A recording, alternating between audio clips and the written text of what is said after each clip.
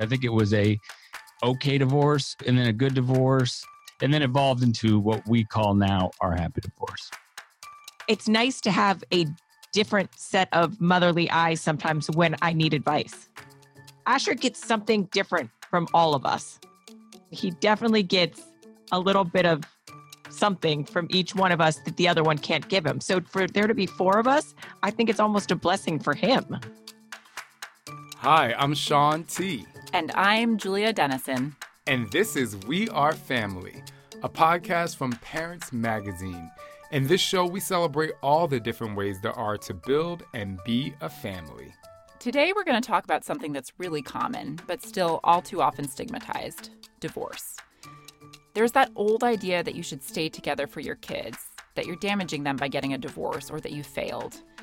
And even when you know in your gut that it's for the best, it can still be really hard to see all these smiling couples posing with their kids in magazines and on social media.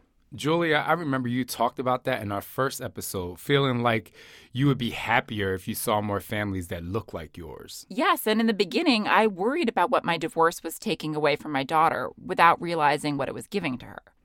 Two loving parents who are committed to sharing our responsibilities 50-50, plus a big extended village to help her learn and grow. So that's why I wanted to talk to Nikki DiBartolo and Benjamin Heldfond. They're the authors of a book called Our Happy Divorce: How Ending Our Marriage Brought Us Closer Together. A happy divorce isn't something you hear about too often. An amicable divorce, maybe, but not happy. I know. So I called Ben and Nikki a few months ago to talk about what that means to them and how they got there. They split up when their son Asher was around 3 years old. He's now a teenager. Nikki and Ben both remarried, and Ben also has two younger kids with his wife, Nadia. I am here with Nikki DiBartolo and Benjamin Heldfond, authors of Our Happy Divorce: How Ending Our Marriage Brought Us Together. I feel like people talk about couple goals. You guys are like uncouple goals right here. You've been divorced now for over 13 years, is that right? Yes. You live down the block from each other, right? And you guys are all just seem to be the best of friends, or at least the best of friends that you could possibly be under the circumstances. This is something that hits home for me because I also tried to have a happy divorce with my ex. He lives about 10 minutes walk away. I have a 3-year-old daughter, and we share our time 50-50. And reading your book, just like everything about it hit home. I love that you are equal partners, even in writing this book. You've got your chapters divided between first-person accounts on both your sides. Talk me through what a happy divorce looks like. I just wanted to make sure Asher's life was as normal as it possibly could be with divorced parents. So my parents are still married 52 years later. So for me, I grew up only knowing that. And I wanted Asher's life to resemble mine as much as it possibly could. So that for me was my driving force from day one. I think Ben's was slightly different. Well, from day one, yes, it was different. I was on a path towards a not so happy divorce, just like my parents, quite frankly. But through some miracle, I came to a spot where I realized I knew where that ended. And the only person getting hurt was Asher. And so I wanted to find a different way. Our happy divorce looks like, if there's one word that to sum it up, it's egoless. We chose to get married. We chose to be parents. We chose to get divorced. Asher had no choice in any of those decisions. And so we did not want to burden him with being responsible to pay the emotional bill of those choices. And so we've always put him first. We've always made decisions on what's best for Asher. He didn't ask for it. Right. We could not have this life we had today if we had ego involved in our decisions. But as Ben admits, it took him time to get to that place. When he and Nikki first separated, he called up an expensive divorce attorney and was ready for an ugly legal battle. I was going to go for the jugular, if you will. And, through that process, I was able to learn, one, that I understood that my parents didn't sit down at the table and premeditate how they were going to screw up our lives or how they were going to have a bad divorce. It was just because they were so angry, so bitter, so resentful at each other that they had tunnel vision. They didn't care who they hurt along the way. And I was on that path. I think in the beginning, I was just petrified. There weren't really that many people in my family that were divorced. So I really didn't know anything about it other than the fact that divorce ruins kids' lives. Right. So I was petrified, and I was, petrified to be a single mom. I was petrified to, ruin my son's life. So I had it in my head that I was like, what am I going to do? How am I going to do this where I am not ruining this child's life? And failure. I mean, that was a big one for you. Right. I mean, having parents who are both Catholic, been married for 52 years, that was the last thing I wanted to do, was be the daughter that was getting a divorce. Right. I can totally relate. There's a lot of shame. There's a lot of feeling guilty, like you did something wrong as a human being. We just tend to see divorce as a negative thing. And I mean, it does suck. You can't deny that divorce does suck, and it sucks for kids, but like, it doesn't have to be terrible, is basically the big takeaway I took from reading your book. It's important to understand that this was a process. If you had asked either one of us 13 years ago what we wanted for our divorce, I think it was just so we could be in the same room together and not have that tension, and it to be awkward. Right. And Ben, in the book, you talk about a real aha moment you had when you were on a plane. You'd been ready to kind of fight to the death, but then something changed your mind. What happened? Yeah. And it's, when I have a resentment, I point the finger at everybody else but myself to begin with. It's everybody else's fault. This was Nikki's fault. I had no role in it.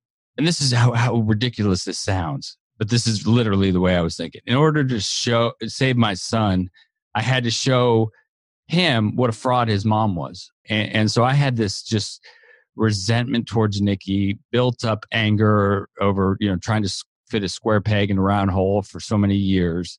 And so anyways, I went through and I got this lawyer. I paid him a huge retainer, and I told him what I wanted.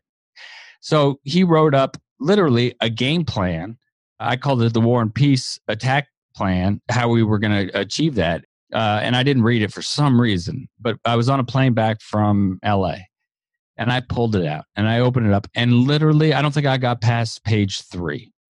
And I had that, as you said, that aha moment. And I got honest with myself. And I said, if you go down this path, this is going to be repeating some of the same mistakes your parents made. Asher's going to end up getting hurt. You're going to be carrying this around forever. And the other part of it was that, you know what?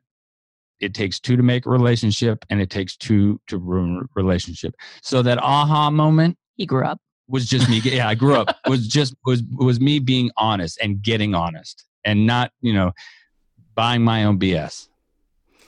Right. And you talk a lot about how the kind of divorce industry is set up in a way to fight these divorces like they're legal battles, and maybe doesn't always have the best interest of the kids at heart. I definitely think that, well, case in point, if he would have gone down that road, we might still be fighting today on it. Right. Our life as we know it would have been completely different. I'm not one to sit back if someone's going to pick an argument with me, to say the least. But our child's life would have been completely different. I think lawyers sometimes provoke arguments, and they don't want to settle arguments because it is a big payday. But parents don't understand in this process that they're just ruining their kids' lives. As much as Asher's life is as perfect as we could possibly make it, he still has points in time where he'll look at us and go, divorce is really hard. When I was on the plane and I got honest with myself, I remembered a conversation I had with a friend of mine who was a divorce lawyer years prior to it.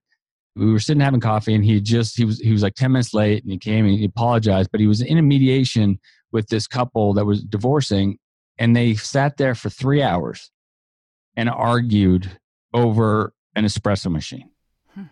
Right now, you add up both lawyers' time, the mediator's time, and they probably spent thousands of dollars arguing over a couple $100 espresso machine. But it was because the espresso machine had a meaning. It was meaningful to the husband, and the wife knew it.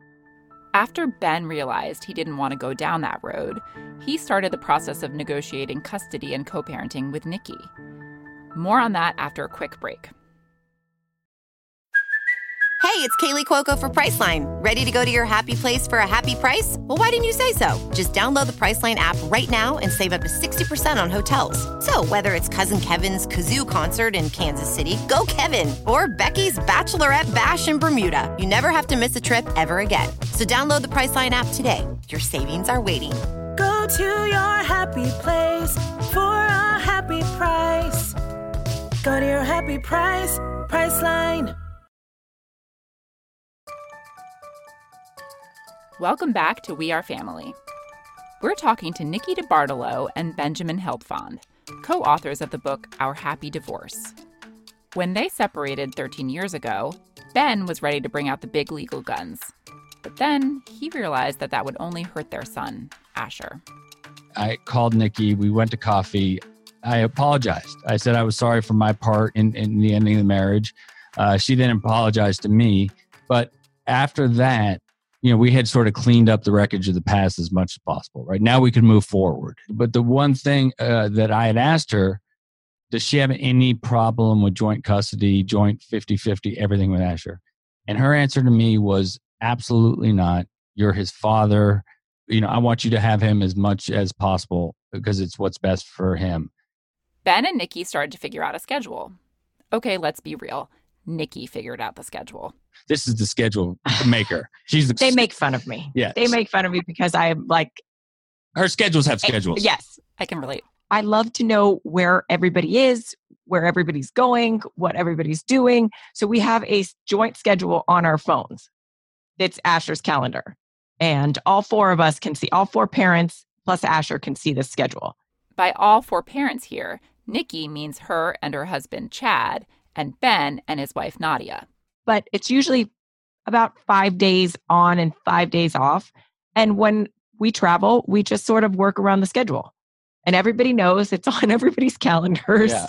There have been times where, either because of travel or because of something that I've been gone more than 15, 16 days out of the month, or didn't have Asher for 15, 16, 50-50, right? But we make it up. Nikki will make it up on the next month or whatever. So if you look at the whole picture of the year, it is completely equitable.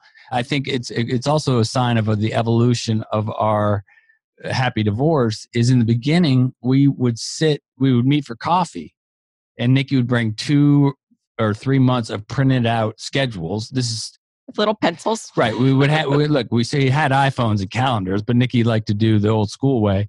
And we would go through the calendar for 3 months with travel dates, and we would do the calendar that way. You obviously, family is very important to both of you.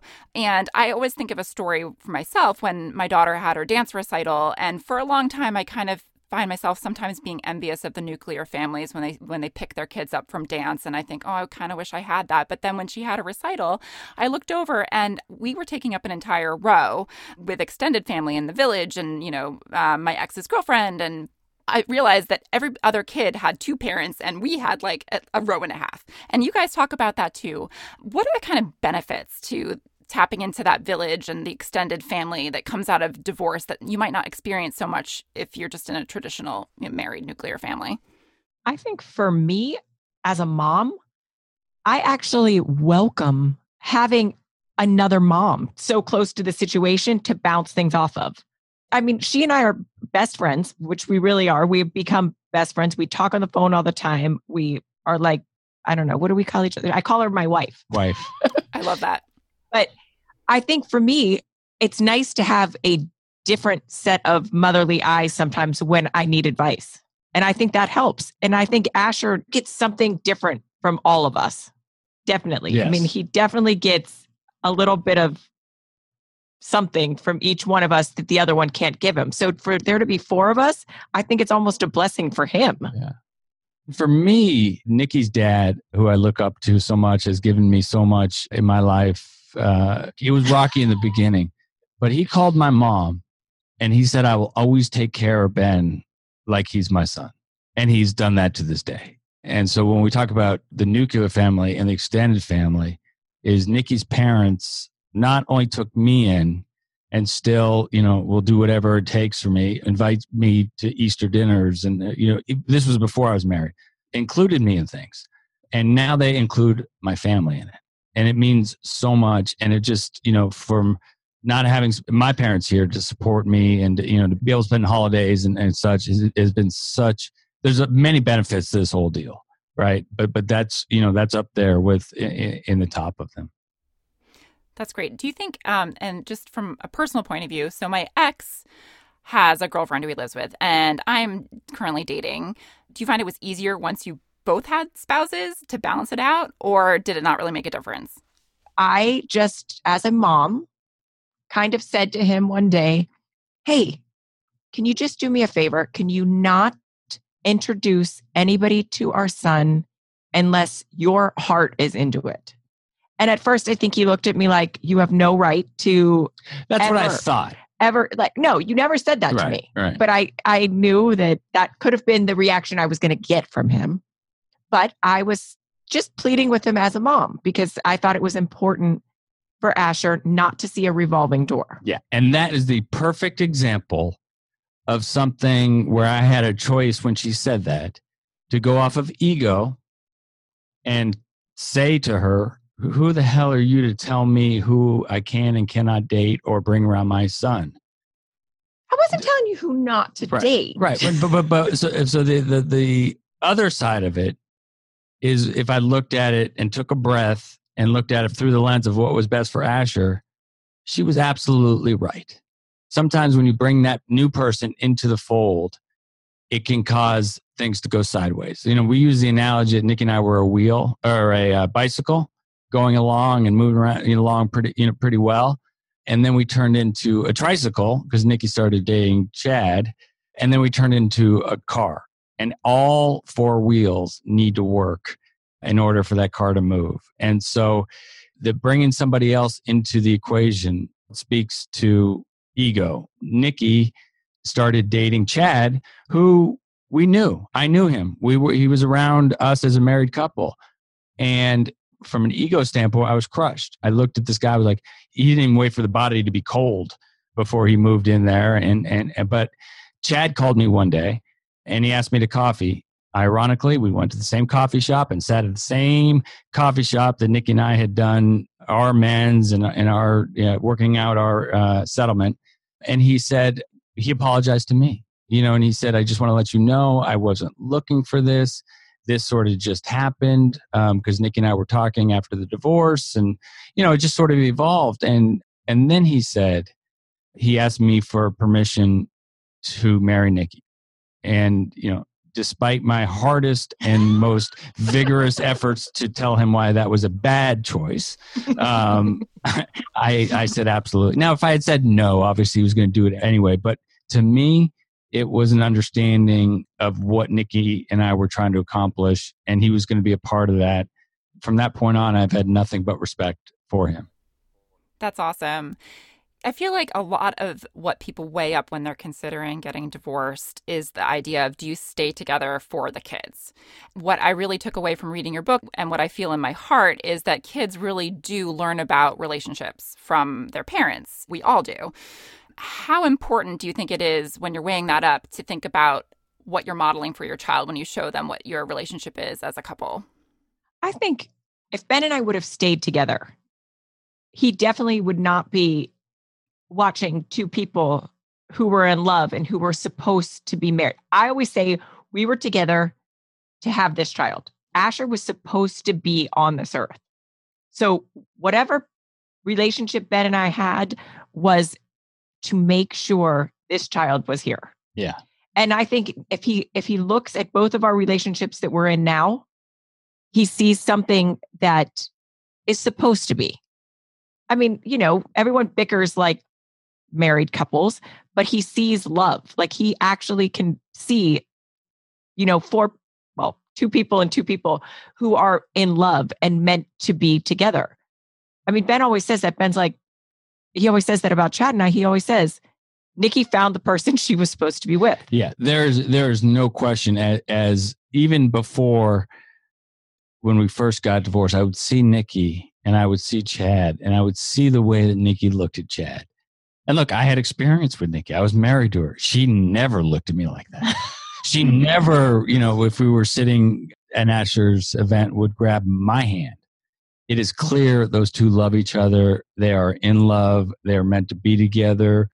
You know, Nikki and I were in love with the person we wanted the other person to be, or we hope the other person to be, or the person that the other person said they were going to be, not the Right. thing, not the person they were. I'm a flawed human being. I know that. I have many shortcomings. My wife loves those shortcomings. She does. As much as she loves the good things about me. She does. Nikki, not so much. Not so much. Not so much. So I think that, you know, from a parent standpoint, we had to ask ourselves, would we rather have be two happy people apart for Asher as parents, or two miserable people together? And because the other thing about kids, I think, through our experience, is we don't give them enough credit. And for anybody, you know, listening, going through a divorce, your kids are smarter than we give them credit for. They pick up on so much more than we give them credit for. They're resilient, but to use that as a justification for your behavior, I don't know if you've come across this, but, you know, oh, they're resilient, they'll get through this. That is nonsense, especially around divorce. Mm-hmm. Right.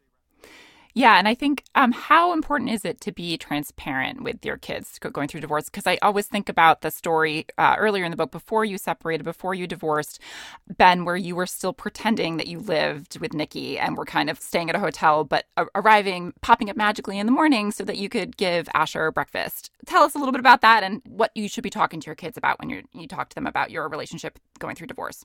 Well, we learned very quickly that wasn't working. Because one morning, the same thing happened. Ben came over before school to get Asher ready for school, have breakfast with them. Asher toddles into my bedroom and he looks at the bed. He looks at me and he says, "Hey, Mom, where did Daddy sleep last night?" I looked at him. I looked at the bed, which I thought I did a good job messing up. And I said, "Right here." And he just looked at me, didn't say a word, and was like, and toddled off. I was like, you know what? This isn't working. This is a 4-year-old, by the way. But I think looking back now, maybe we would have dealt with it a little differently. Yeah. I mean, I don't think there's a right or wrong way. Well, I know there's a wrong way. I think we were trying to get our footing. Right. And figure out, because there's so much, anybody, and I'm sure you went through this too, anybody going through divorce, there's so much shame. There's so much guilt. It's just a fruit salad of negative emotions. And for us, at least for me, one of those major guilt was Asher, because I was so afraid of repeating my parents' mistakes. There's no real handbook on how to tell your kids, or, you know, different ages. It's going to be hard no matter how you do it. And I think what we did, instead of peeling off the Band-Aid quickly, we decided to slowly do it, like acting like nothing was wrong when everything was wrong. You know, I don't know if we handled it wrong, because it is what it is, and it happened the way it happened. But I think we could have probably done it if we had understood that kids are more observant. At least our son was more observant than we gave him credit for. Totally. And I just loved how you ended the book with a chapter from Asher.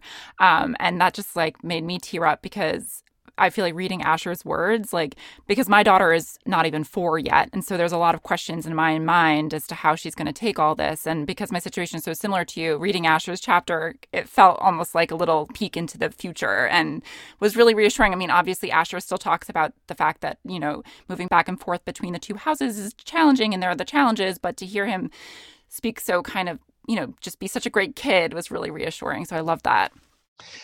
Yeah, I mean, I think that I don't want to call it sacrifices, because it is so normal for us. Nikki is my best friend. She just happens to also be the mother of my son. And those two in my life are equal. And because of that, he's grown up in a healthy environment, as healthy as it can be with his parents. We just need to always say that, obviously, if he had his choice, we'd be together, despite, you know, what that might mean for him as far as what relationships mean and the other stuff we had talked about earlier.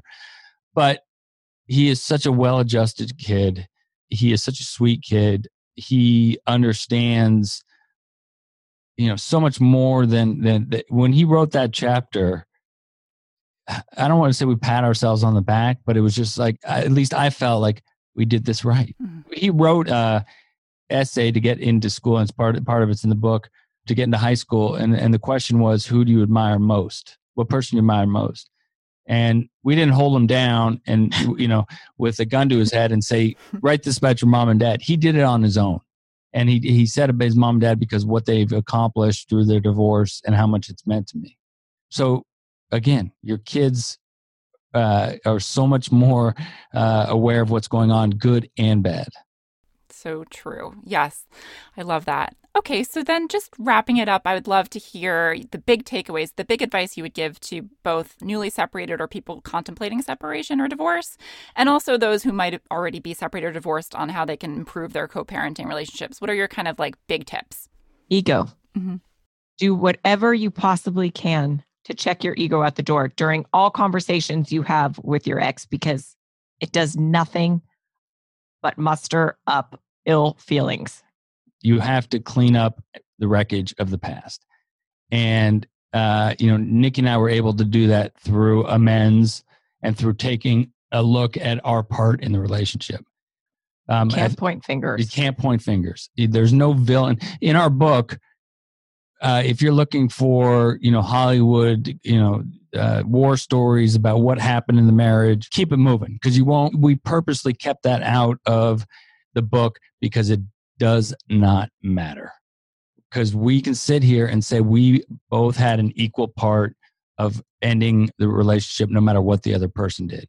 So that is the main piece of advice that I would give people is in order to be happy in life in general, but especially around divorce, is that you cannot live your life in the past. I love that. Great. Well, thank you so much, Nikki DeBartolo, Ben Heldfond, authors of Our Happy Divorce. Definitely pick up the book. They can follow you on Instagram, right? And you've got a blog as well. Where can people find you? It's pretty simple. Everything at Our Happy Divorce on social media, and then ourhappydivorce.com. If you're listening to this and you want to read our book, but for whatever reason you can't afford it, just DM us on our social medias and we'll be happy to send you a book. This isn't a money-making thing for Nikki and I. It truly is an altruistic endeavor for us that we just want to share our experience to hopefully inspire others.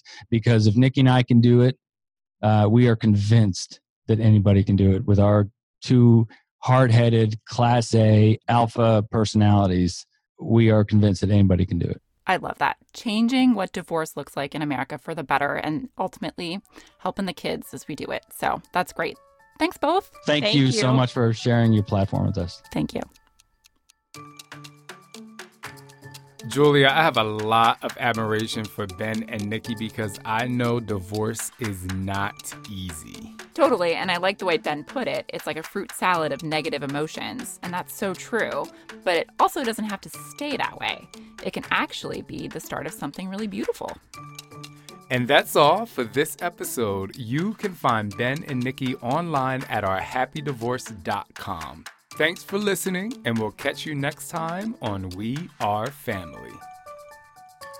Thanks to our production team at Pod People, Rachel King, Eliza Lambert, Susie Armitage, and Lena Beck-Sillison. This show was recorded in New York and Seattle, edited in New York City, and can be found wherever you get your podcasts. You can find out more at parents.com/podcast, and you can follow us on Instagram, handle @parents, and you can follow me on Instagram @Julia Dennison. That's DENNISON. And you can follow me @Shaun T. That's SHAUNT.